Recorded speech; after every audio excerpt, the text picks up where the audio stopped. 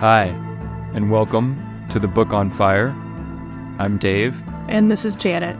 And this is Season 2, in which we will be discussing the book called Caliban and the Witch by Silvia Federici. This is a great book. This book has been really important for a lot of people to understand some of the conditions that we are living through right now. And we've been really excited about our reading of this book, and we're really excited to talk about it with y'all, to talk about it and to take y'all through the book chapter by chapter. And this is episode 1. This is where we're going to start. So in this episode, we are just going to talk about the preface and the introduction, but that is also going to mean explaining some terms that are going to come up. Here we are going to talk about Silvia Federici, just talk about the author and where she's coming from. We're going to talk about why we think this book is important and why this book has been important to other people in this era. And that's going to take a good amount of time, and also take us through many of the themes that come up in the introduction and preface. And then we're going to define some terms, especially some of the terms that come from Marx, because Federici is working within a Marxist framework, although she has a lot of criticism of Marx.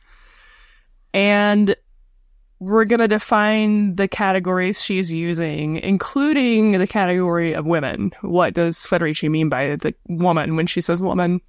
Which is in the title. And we're going to talk about the title itself and what it means. Caliban, the witch, women, the body, and primitive accumulation. Then anything that's left that we haven't covered yet from the preface and introduction, we're going to go over at the end. So that's kind of a lot. We're going to try and do this as seamlessly as possible.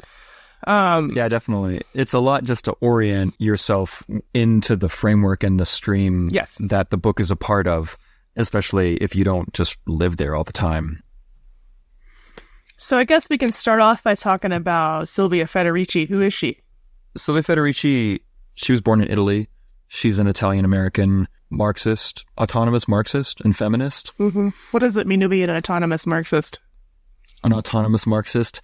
Autonomous Marxists do not share the ideas of like Stalinists and Leninists who take Marxist ideas and Marxist ideology into the domain of like taking control of the state and creating Marxist-administered communist states. Right.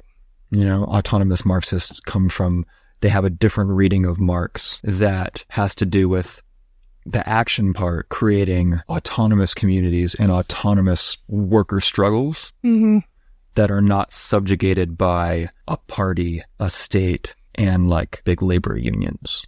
All right. Right. So it's a more anti-authoritarian style of Marxism. Non-hierarchical. Yeah, basically. If I'm encapsulating that right.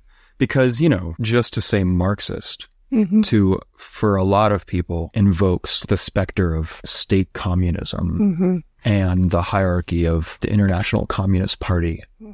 But there are a lot of Marxists out there who do not adhere to that form of administration. Right.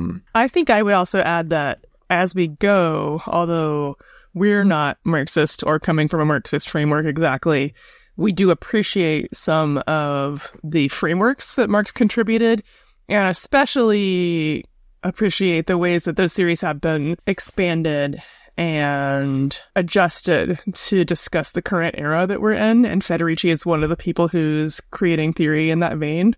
Yeah. Marx's analysis of capitalism and the stratification of capitalist society is like too good to ignore, right, in a lot of ways, but it's also really incomplete. And so probably you, even listening to this, whether you know it or not, Marx has influenced your way of thinking about the way that the world is constructed and what capitalism means, just like it has for us. Even though to be a Marxist is to put a Marxist analysis of society at the center of your understanding of society. Kind of. And so I don't call myself a Marxist, but I do understand what he contributed, you know, and someone who's a Marxist feminist like Silvia Federici would be somebody who appreciates what Marx contributed to the extent that she still uses the terminology, uses his basic understanding, but also has a critical engagement with Marx where he's not up on a pedestal. It's just part of her work is to flesh out the Marxist analysis more, correct what was gotten wrong or missing, add in the parts that need to be added in, stuff like this, and we'll talk about that a lot more fully, not just today, but as the book unfolds. So, yes, Silvia Federici was born in Italy in, I think, 1942. She's of that generation, and she's still with us. She's still alive and writing books, which is great. But she's lived in the U.S. for a long time, I think. I think she first came to the U.S. in the 60s, in like 67, I want to say, and not knowing totally for sure, but I think she's basically lived in the U.S. since. And one of the movements that she is still most associated with is called the Wages for Housework movement. And this is something that evolved out of Marxist feminism in the 70s. And it has a lot of overlap with the kind of analysis that she's bringing in Caliban, right? So Italian-American Marxist autonomous feminist who participated in the Wages for Housework movement. And this book itself was written in the 90s. And the Autonomedia version that most of us have or that we have came out in 2004, but I've also seen 1998 as a publication date for the book.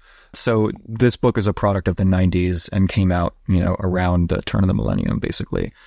And the Autonomedia edition is definitely anti-copyright, so you can feel free to print it out. So there's free copies available online, which we need to link to. I don't think we've done that yet. Yeah. If you don't have the book already and you haven't found your way to an online copy and you'd like to look in the show notes for this episode, I'll put links there. I put them in the show notes for the last episode, but I'll put them in the show notes for this episode too, in case you're just joining us. So in the last episode, we talked a little bit about why we chose this book and why we think this is an important text for right now, but I think we should talk about that a little bit more. So one of the main reasons that this book seems to be coming up a lot for folks, or people are being drawn to reading it right now, is because Caliban and the Witch is about what is often called the transition to capitalism, which Federici always puts in quotes, the word transition, and I'll get to that in a minute. But the era that she's discussing is what is referred to as the early modern era, the 16th and 17th century, which at that point, the colonial conquering of a lot of parts of the globe was already well underway by European powers. And there was a big shift happening from feudal economy to the capitalist economy. And Federici largely dismisses the idea that this was just a transition. The reason that she does this is because when you read different economists or historians who are not thinking as critically about this shift in history, they will often discuss it in a way that makes it just seem like capitalism just kind of erupted or emerged rather than evolved. Oh yeah, that's a way that people talk about it too. And Federici's point in this book, and a lot of other people who talk about this would also say this, is that it wasn't a transition, but actually a violent, coercive effort to create a new power structure. Yeah, transition sounds kind of peaceful. Right. And like maybe natural. Right, exactly. You're right, which is why she puts it in scare quotes, I think. So you see, it's always in quotes in the Federici book. And so if you don't actually have it and you're not reading along, you should know that if we say the word transition, we are using it in quotations, probably even in the room right now. You can picture us making little quotes. But there's not a more perfect word. Right. Exactly. We sometimes say the creation of capitalism. So the fact that there was a really big shift then that she was covering is something that we're sort of seeing mirrored now. A lot of people are drawn to this book again because we are in another big shift and it's still up in the air what's going to happen. But people have capitalism and its limitations on their mind because the capitalist project is failing all over the world. It's not delivering on meeting people's needs. It's not helping people feel safe or abundant, which is built into the system, but we were told that was otherwise. And people are starting to actually en masse criticize this economy and understand that it's not inevitable and not natural. Yeah. So this book has become relevant has a heightened relevance right now to people because it's about the beginning of capitalism, and we may be at the end. We may be. It's unclear whether capitalism is going to come to a fiery demise exactly, or if it's going to somehow be able to reinvent itself. But part of what this book does is it helps us remember that capitalism doesn't just stretch endlessly back into the past, and that it actually has a very discernible historical emergence. It's like Janet was saying, it didn't emerge just out of a gradual accumulation of developments to where you couldn't really talk about when it started. It was actually created as a saving mechanism by the rulers in order to deal with basically uprisings against feudalism that were happening, which we will get into in a lot of depth. And we're not used to thinking transition. That's part of, I think, our theme here on the Book on Fire, is we're not used to thinking transition. We're used to thinking, this is the way the world is constructed, and how am I going to behave within it? And the way it's constructed is kind of a given.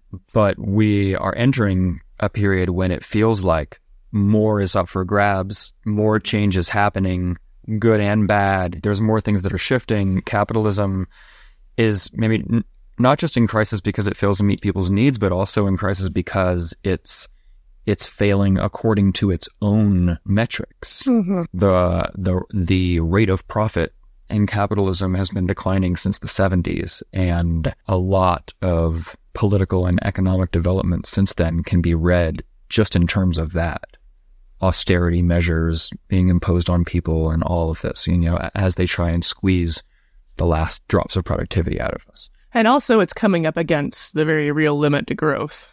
And so we're in a time period where I think, and this is a good development, fewer and fewer people, especially younger people, are taking capitalism for granted. Right. And so, I think it's people want to learn about capitalism partially to denaturalize it, right? To see it as something ephemeral, something constructed, and something that's vulnerable. And this book helps us see the way it was constructed and what it's made of and what is necessary to keep it going.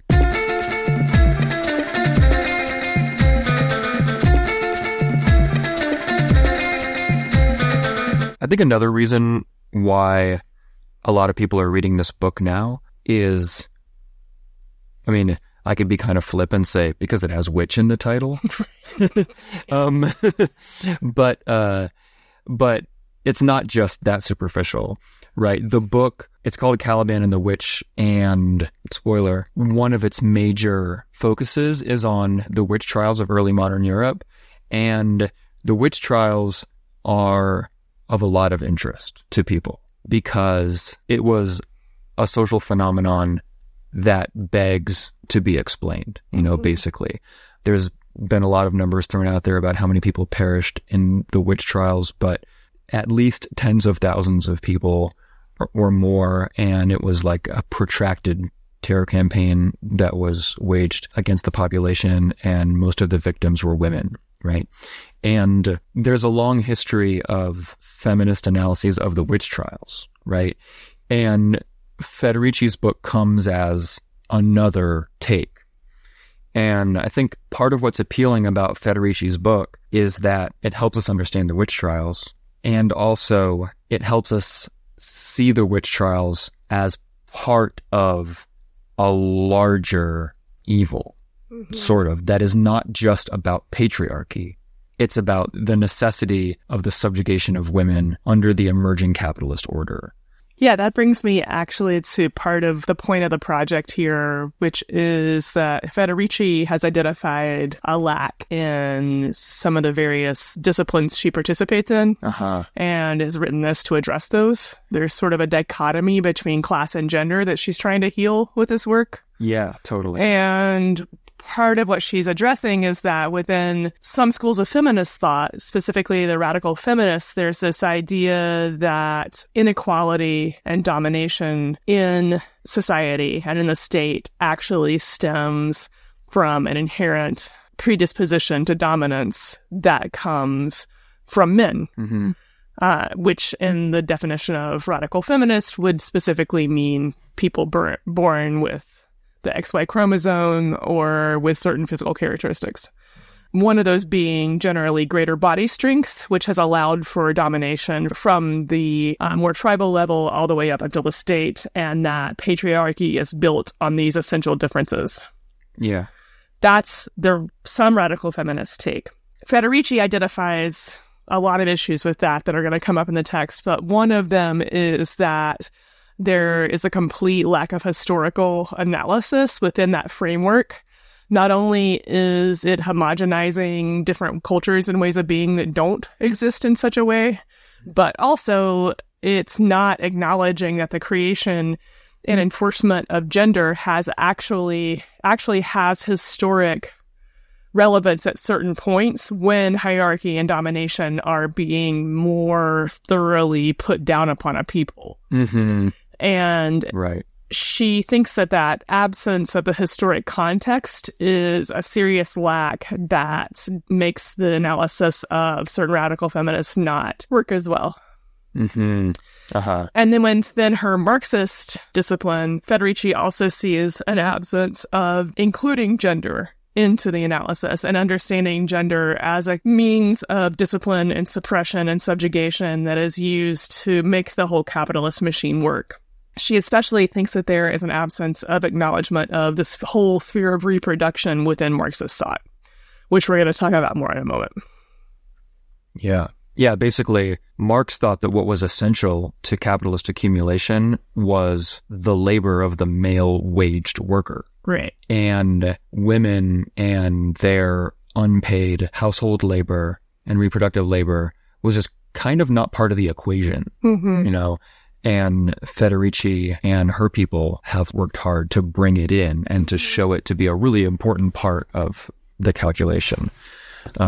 I wanted to add this when you were talking about the witch trials earlier, too, which is that I feel like I have seen an uptick in interest in the period of time that includes the enclosures and the witch trials, Mm-hmm. which is that a lot of people of European descent have been sort of examining their own ancestral lineages and their ancestry and seeing that certain really large groups of people were coming over at points during what is called the early modern era of European history. And so I think that people have become more interested in this time frame, partially through investigating their own ancestors.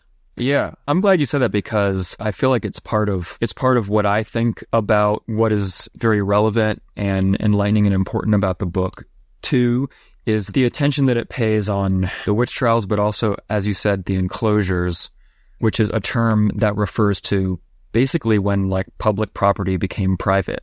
And it's not something that had a beginning and an end, like the enclosures are still going on and they aren't necessarily ongoing to capitalism keeping going, is that things that are held in common, that are not owned, that are not the property of any particular person or firm or corporation or state are privatized, right?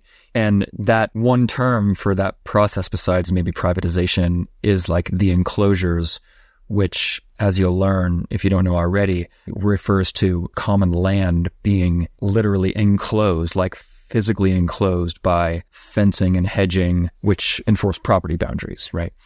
And before the enclosures, we had the commons, which is a word that has a lot of resonance. And I think for those of us of European descent, where the commons was actually a word and a concept of social life explicitly, there's something that like awakens in our revolutionary imagination when we learn about the commons and when we learn about how people once held large tracts of land and resources of subsistence and communal life really in common. It didn't belong to anybody.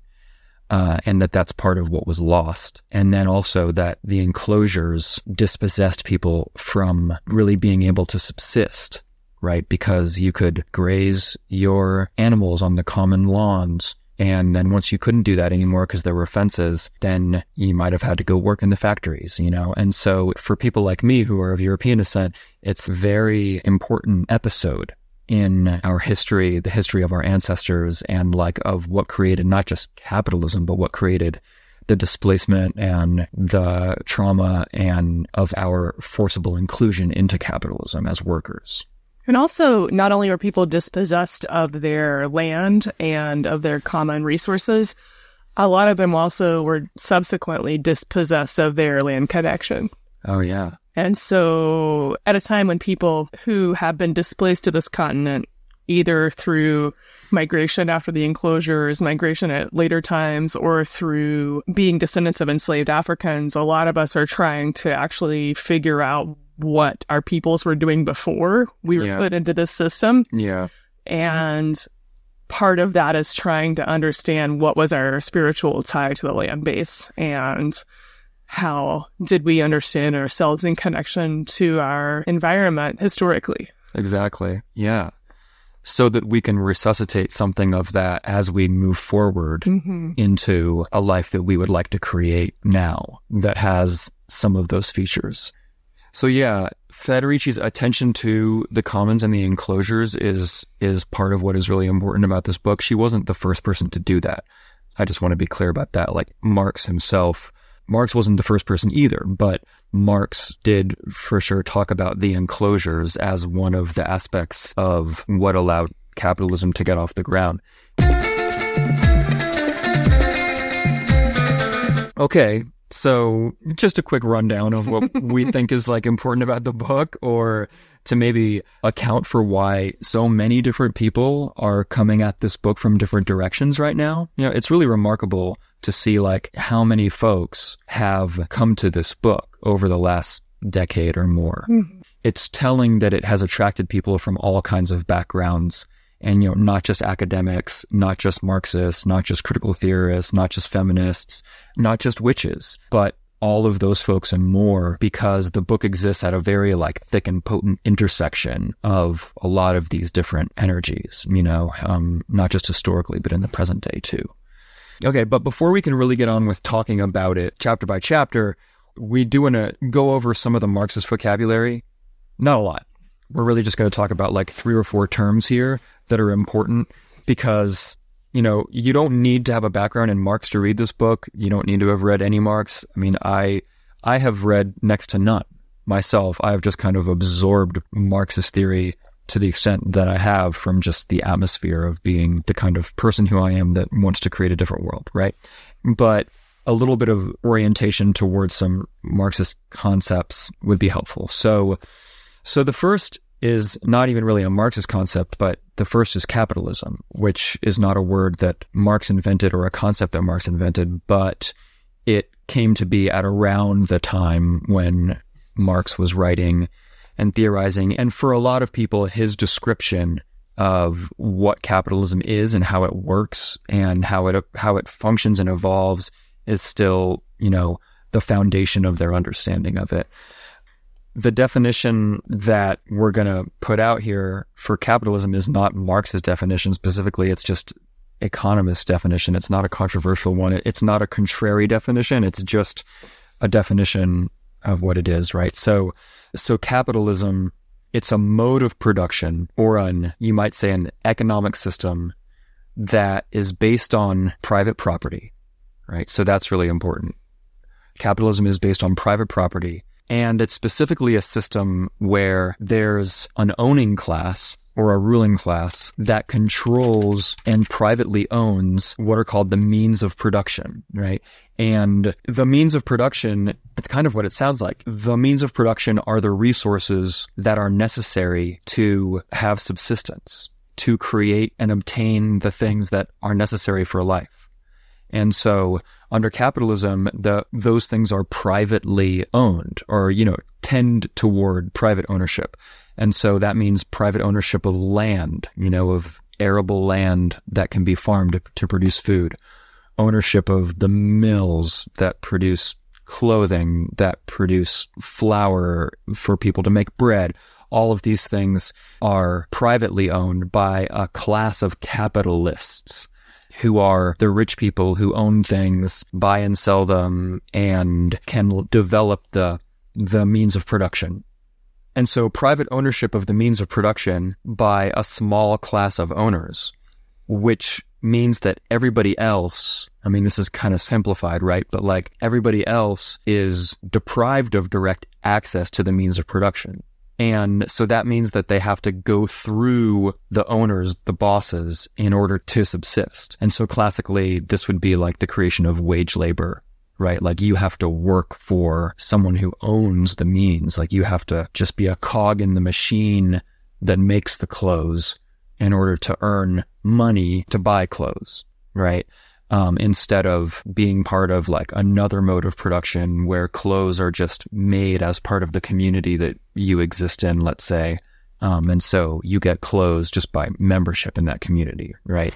So wage labor, private owns of the means of production, and then capitalism is also concerned with markets. And so that means monetized existence where there's money, and money is used to buy and sell products or what are called commodities. And so under capitalism, a hammer is not just a tool. A hammer is also a commodity that can be produced by a factory that makes hammers and then is bought and sold, you know? So this adds another layer, what Marx would call a layer of alienation to life, where your tool is not just this thing that you made that you can then use, but it's also exists in this market monetized sphere of things that are bought and sold and that they are produced for profit, right? So this is the basic definition of capitalism. You're familiar with it. You live in it. Even if you haven't thought so much about the nuts and bolts of it, you know it. One thing that I do want to talk about too, as we're talking about capitalism, is I mentioned that the capitalist class, the owning class, the ruling class owns the means of production. And production is a word that the meaning of that is pretty intuitive, right? It basically just means the production of goods, right? The production of things that we need. And specifically under capitalism, because what's produced is not just a tool to use or a meal to eat, it's also a commodity, and capitalism is based on commodities. Production involves the production of commodities, the production of something that capitalists can profit off of, you know, and they profit off of the labor of the workers, right? Because by definition, a commodity is sold for more than it costs to produce, right? And that's how the capitalists live without working, is that they make the use of everyone else's labor. The reason I'm talking about production is because in Marxist lingo, it's a separate concept from a related word, which is reproduction. So there's the sphere of production, and then there's the sphere of reproduction. And reproduction, we know that word to mean like having babies, right? And having babies is definitely part of the sphere of reproduction, but it's not just that, because reproduction in this terminology is all of the activity that doesn't produce commodities, but that is necessary for the capitalist mode of production to reproduce itself. And that means like to keep going every day. All of the other activity and labor that it's maybe not monetized, but it's necessary for capitalism to keep going.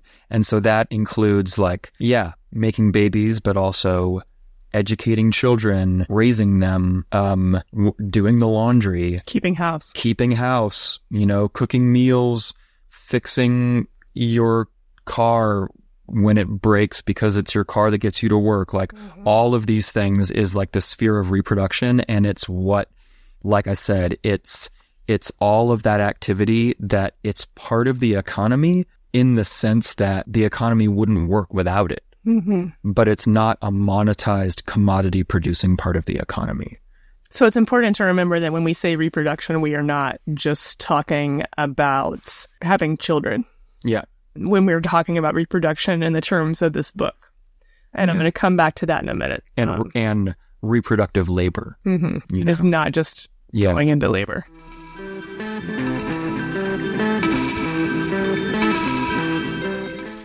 So another important term, and maybe, well, not exactly the last one, but close to the last one, is primitive accumulation, which is in the title. The book, again, is called Caliban and the Witch, Women, the Body, and Primitive Accumulation. And what is primitive accumulation? Yeah, this is the term that, like, I think plenty of people have lifted the book up and read the subtitle and been mystified by that part because... I think I might have been even when the first time I read the book. Yeah.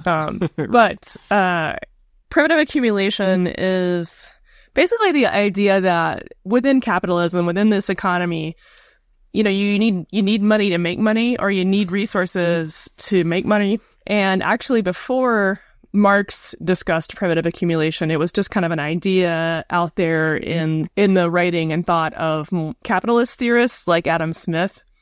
Adam Smith called it original accumulation, or sometimes previous accumulation, and it just means what started it all. What was the pool of resources that people grew capitalism out of?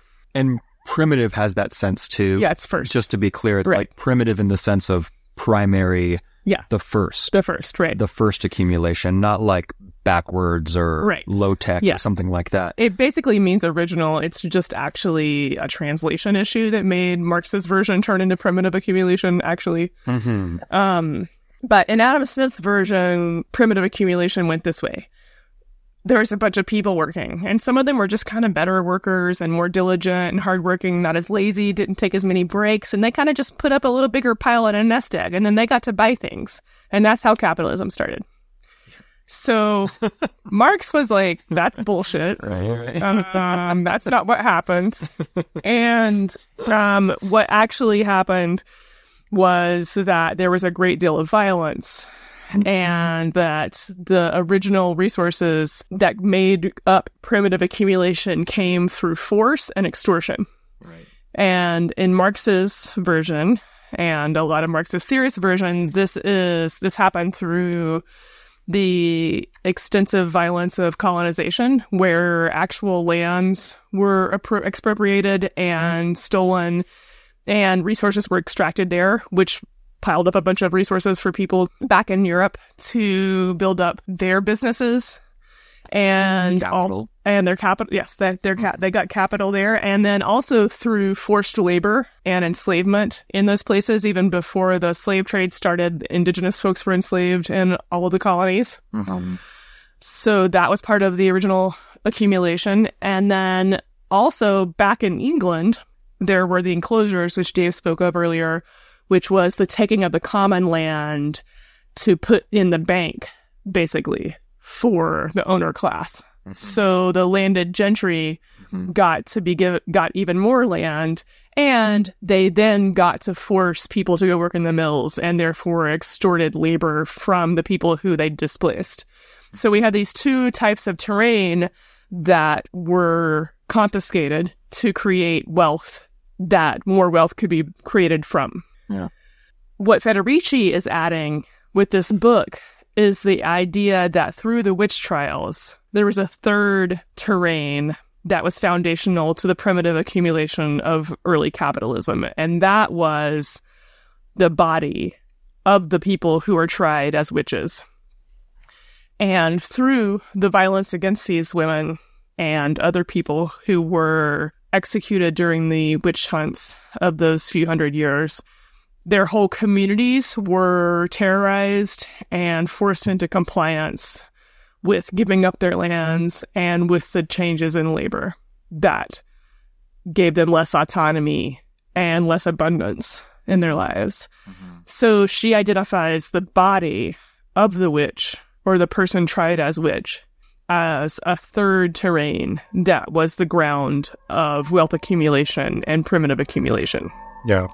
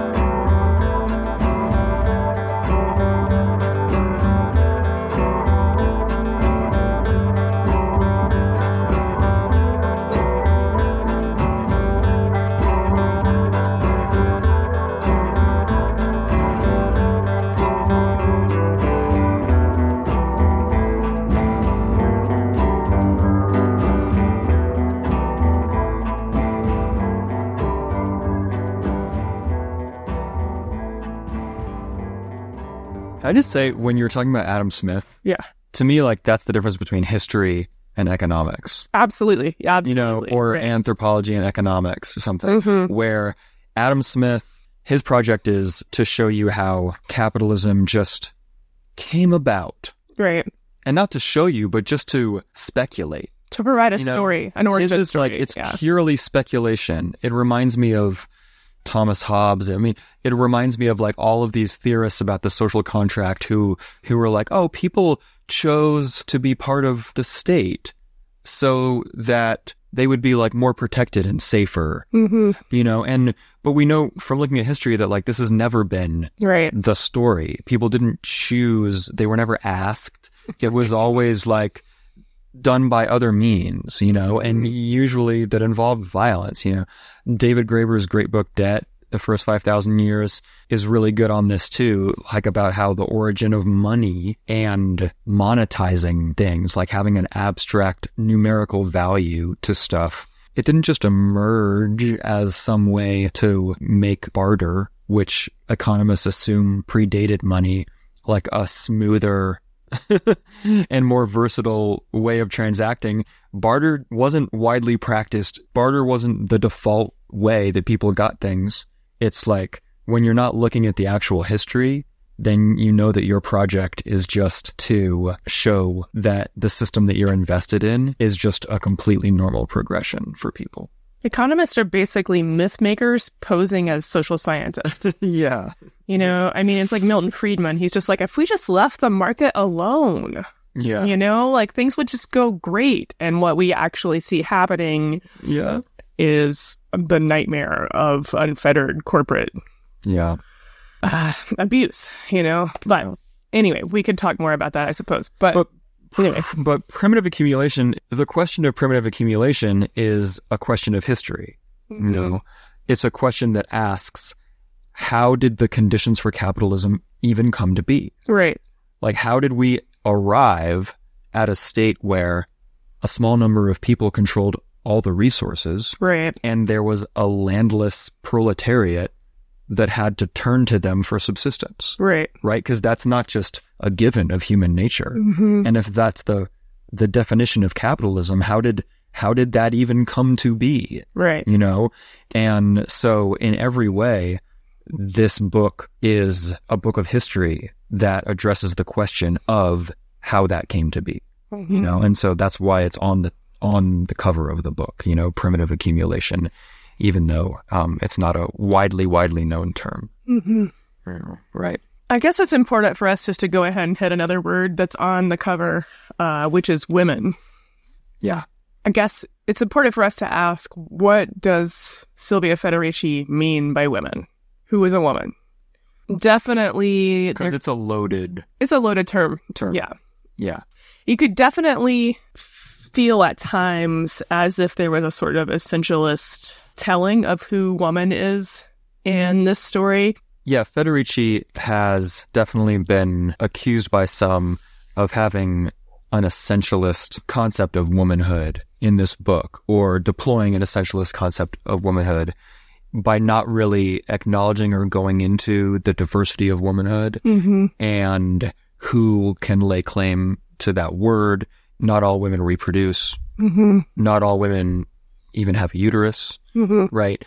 That she doesn't engage with any of this thinking that problematizes and contests the biologically essentialist category of womanhood, And I think that those critiques they're valid here. Yeah, definitely.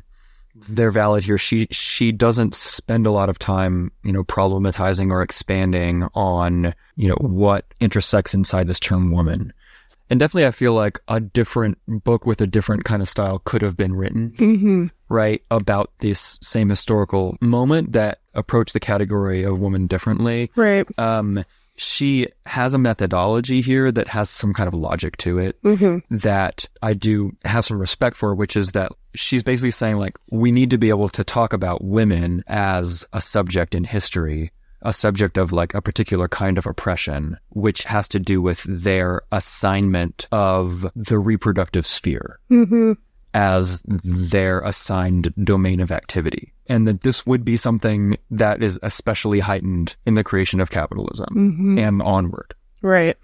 Women are the people who are limited to the sphere of reproduction.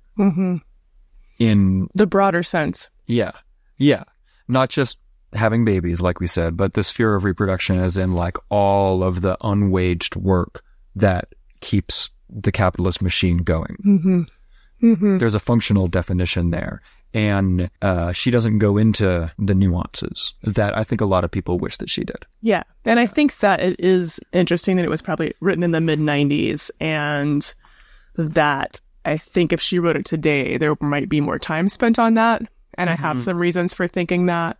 But before I go into that, I just wanted to say that what I find helpful in thinking about this framework with what she's talking about women is to think of it as a role, an assigned role. And so, yes, there are some biological commonalities with some of the people who are being subjugated in this way. Yeah. But really, it's anyone who's assigned the role of running a household who's denied the same status as men. And so we know that that would include intersex people, that would include queer folks, it would include trans folks, even though those identities may not have existed at that time. It would still include those people. And so when we're saying women, we're going to be talking about the people who are assigned the role of making the sphere of reproduction work. Of all of that. And when you say running a household, you don't mean like necessarily at the head of the household, but like doing the labor. And the grunt work, usually. The grunt work, making it work, And so I just want to add to like that, some folks pointed out on Instagram that it would be helpful to be reading alongside this Witchcraft and the Gay Counterculture by Arthur Evans, which is a book that came out in the 70s. And so I've been revisiting that book, and so has Dave. And there are some good criticisms that are made in that text that you might want to get a copy of that as well. And maybe we'll put the title of that in the notes as well. So that's something that would be interesting to read alongside this. And also, I wanted to... What's that book about? Oh, and thanks. Arthur Evans wrote Witchcraft and the Gay Counterculture to acknowledge that just as in the 1970s, second-wave feminists were identifying their own lineage, being in a continued tradition with people who practiced witchcraft back into Europe. And we now know that maybe there is a little bit of idealization and wrong-headed notions around how continuous that lineage actually is. Arthur Evans wrote this book recognizing that there was also within the gay counterculture a desire to connect to that lineage, and that just as during the witch trials of the early modern era, there was violence against women, there was also violence against gender nonconforming people, including people who might be later identified as gay or queer. And Arthur Evans was placing his counterculture within that stream of witchcraft as well, and claiming a place there. So that's something that could be a supplemental text to help us round out the ideas of who all was impacted by the witch hunts. But also I want to say that I just got a new book in the mail by Federici from PM Press that's called Beyond the Periphery of the Skin, Rethinking, Remaking, and Reclaiming the Body in Contemporary Capitalism. And it is more recent. In fact, 2020 is the copyright date. And in it, Federici does open up more of the category of woman, talks about some of the problems of that category, and acknowledges the erasure of intersex and queer folks. And so I just want to say that she does seem to be adding to her own body of work on that and expanding her thoughts on it.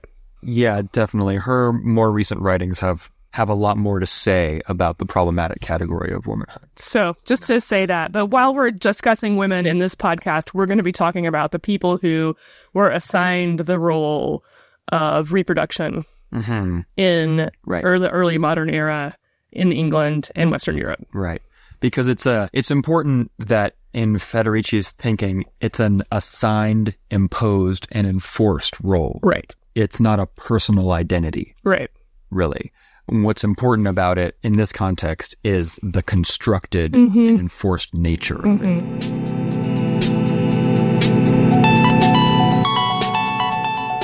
We've talked about some aspects of the title, especially the subtitle, Women, the Body, and Primitive Accumulation. But what about the main title, which is Caliban and the Witch? What does that refer to? Well, Caliban and the Witch are both characters in William Shakespeare's play The Tempest, which is one of the more magical plays. There have been a lot of beautiful productions of it.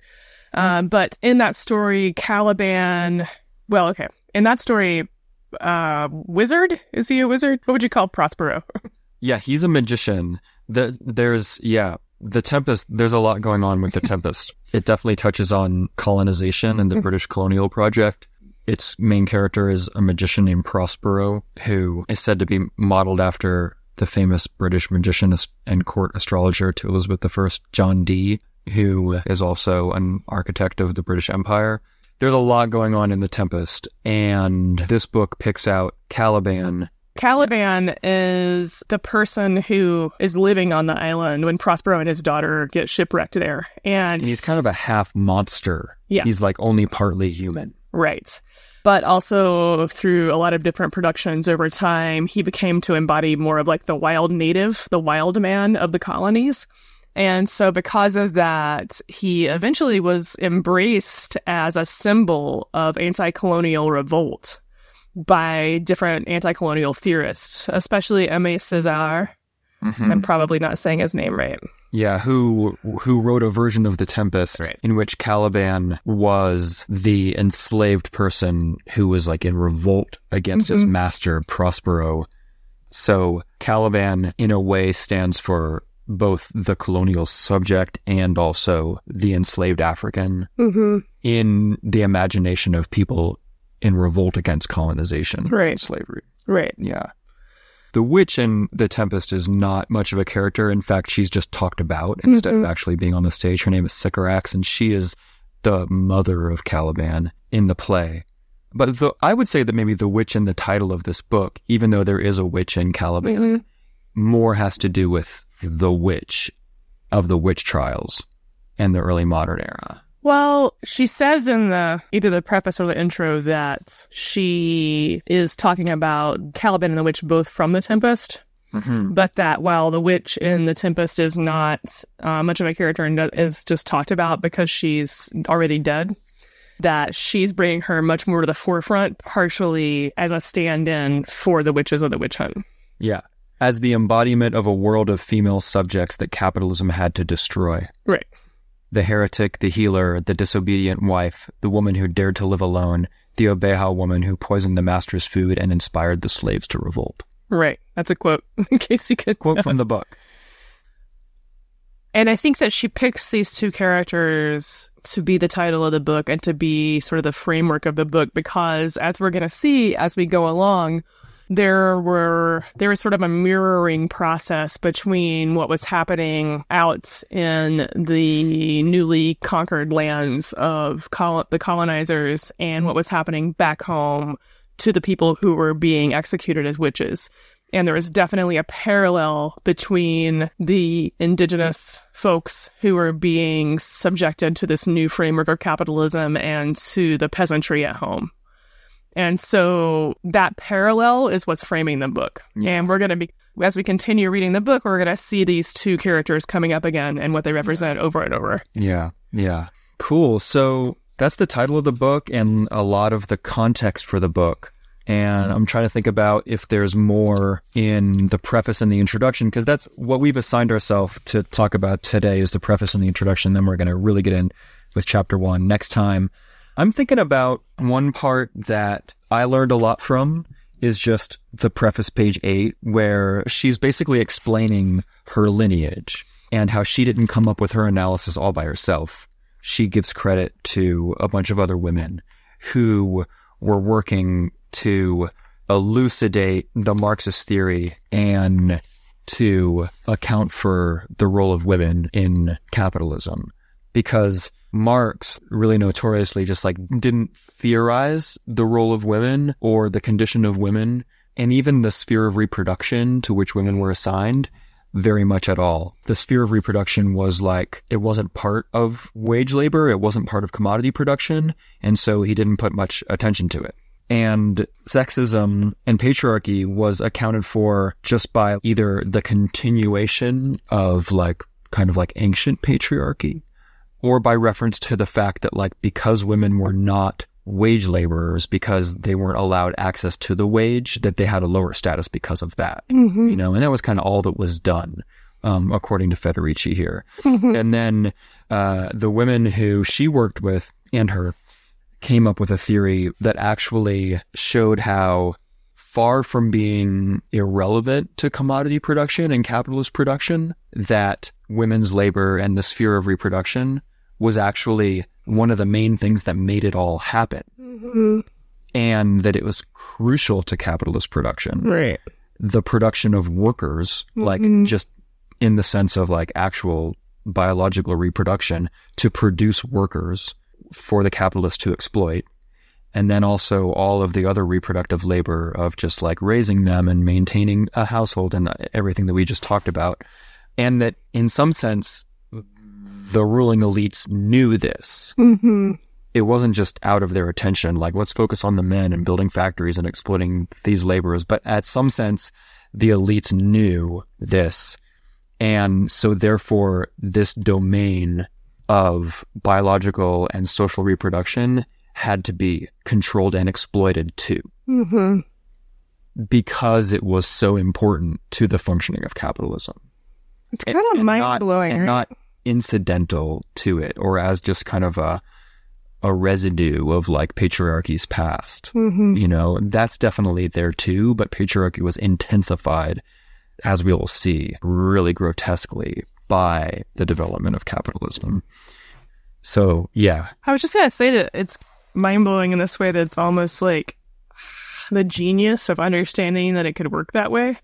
Like, it's almost like when you read about the construction of race and how race is used here in the United States to, like, keep people from actually acknowledging who's in charge and that the rich is the enemy, that the rich are the enemy. Like, because of the creation of race and white supremacy, it's built in as this destabilizer of solidarity, you know? And it makes me just think of that. Like, I'm like, the brilliance of just like, if we go ahead and subjugate women very formally, or half the population that we're going to call women, then we're going to be able to keep the whole thing running by using all this free labor, and then also by creating a class that's the lowest, you know? By creating divisions, yeah.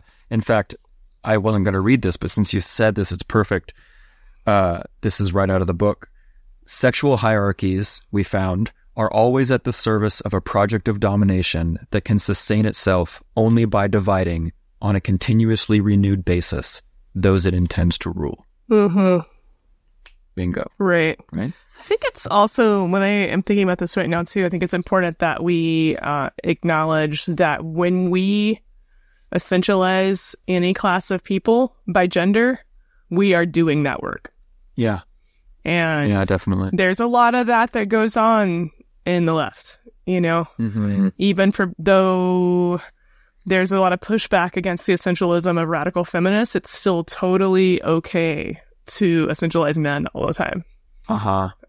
So I just want to say that we should think about which hierarchies we are reinforcing when we do that. I also really like this part because it drew attention to something that I kind of, if I ever knew, I kind of forgot about Marx. And it's that Marx, while thinking capitalism was totally evil, he also saw it as necessary and as a step towards liberation, because he thought we needed capitalism to develop the machines that would make it so none of us had to work.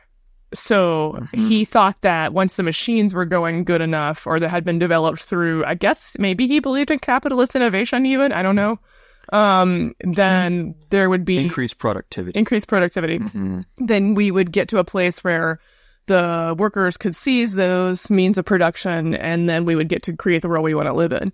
And that it was absolutely necessary to have this part, and was still an improvement maybe on people's lives compared to before. And what Federici points out here in the introduction and preface is that she's just like, if he was actually thinking about the roles of women or the life of women at all, then he would never have been able to delude himself that life was improving with capitalism. Right.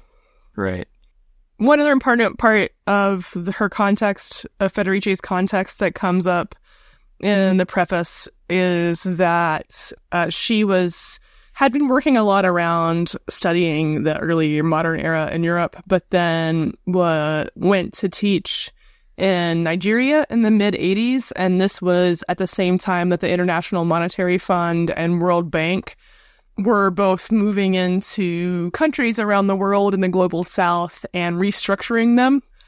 And what she saw happening was basically a contemporary version of the enclosures and of the subjugation of those who were in charge of the sphere of reproduction.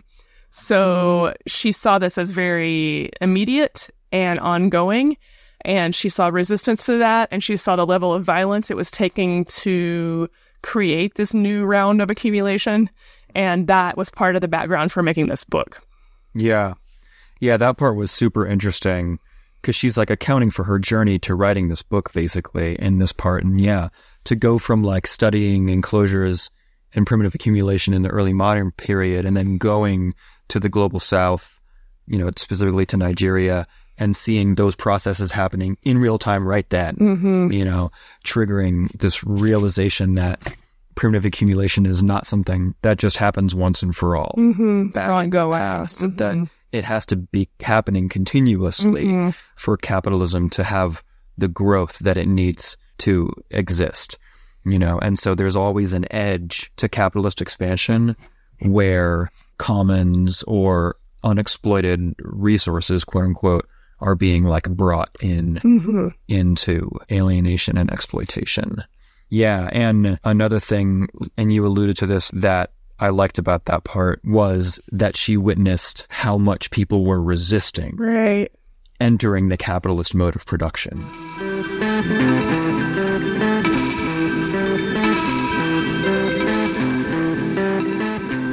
I might just want to skip to the end and share a couple of passages that I thought were really great. That sounds great. That the introduction actually ends with. So, at the end of the intro, she writes, indeed, the political lesson that we can learn from Caliban and the Witch is that capitalism, as a social economic system, is necessarily committed to racism and sexism. For capitalism must justify and mystify the contradictions built into its social relations. The promise of freedom versus the reality of widespread coercion, and the promise of prosperity versus the reality of widespread penury. By denigrating the nature of those it exploits, women, colonial subjects, the descendants of African slaves, the immigrants displaced by globalization. I think that is really important, and a really good summary, that capitalism is necessarily committed to racism and sexism. I think a lot of people still think we can have a capitalism without those. Right. Yeah. Right? Capitalism is built on contradictions, and it has to mystify those contradictions by denigrating the nature of those it exploits. And she goes on to say, it is impossible, therefore, to associate capitalism with any form of liberation or attribute the longevity of the system to its capacity to satisfy human needs. If capitalism has been able to reproduce itself, it is only because of the web of inequalities that it has built into the body of the world proletariat, and because of its capacity to globalize exploitation. This process is still unfolding under our eyes, as it has for the last 500 years. The difference is that today, the resistance to it has also achieved a global dimension.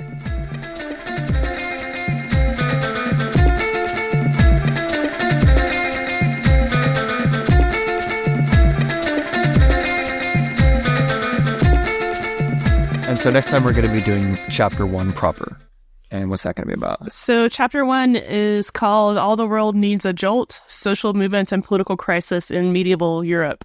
And I'm super excited about chapter 1 because we're going to be talking about one of my favorite historical topics, which is what life was like in the Middle Ages, and that maybe the Dark Ages were not so dark. Yeah. And we're going to talk a lot about the different forms of resistance and the heretical communities that existed within Europe and in defiance of the all-powerful Catholic state. And I'm just pretty excited to talk about that stuff. The international heretic movements. Yeah.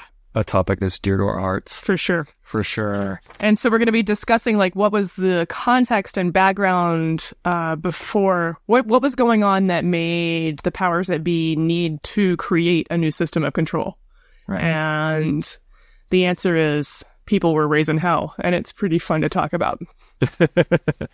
Yeah, great. That's going to be next time. Stay with us for chapter 1 of Caliban and the Witch, coming up soon. Bye, y'all.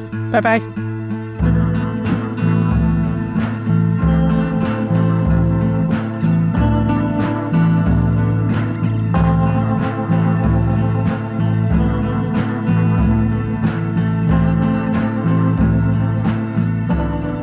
The music you're hearing right now is the great band Big Blood from Portland, Maine. Thanks to them for the music. And some of the other music you heard in between us talking was from I Love You. You can find links to both those bands' music in the show notes.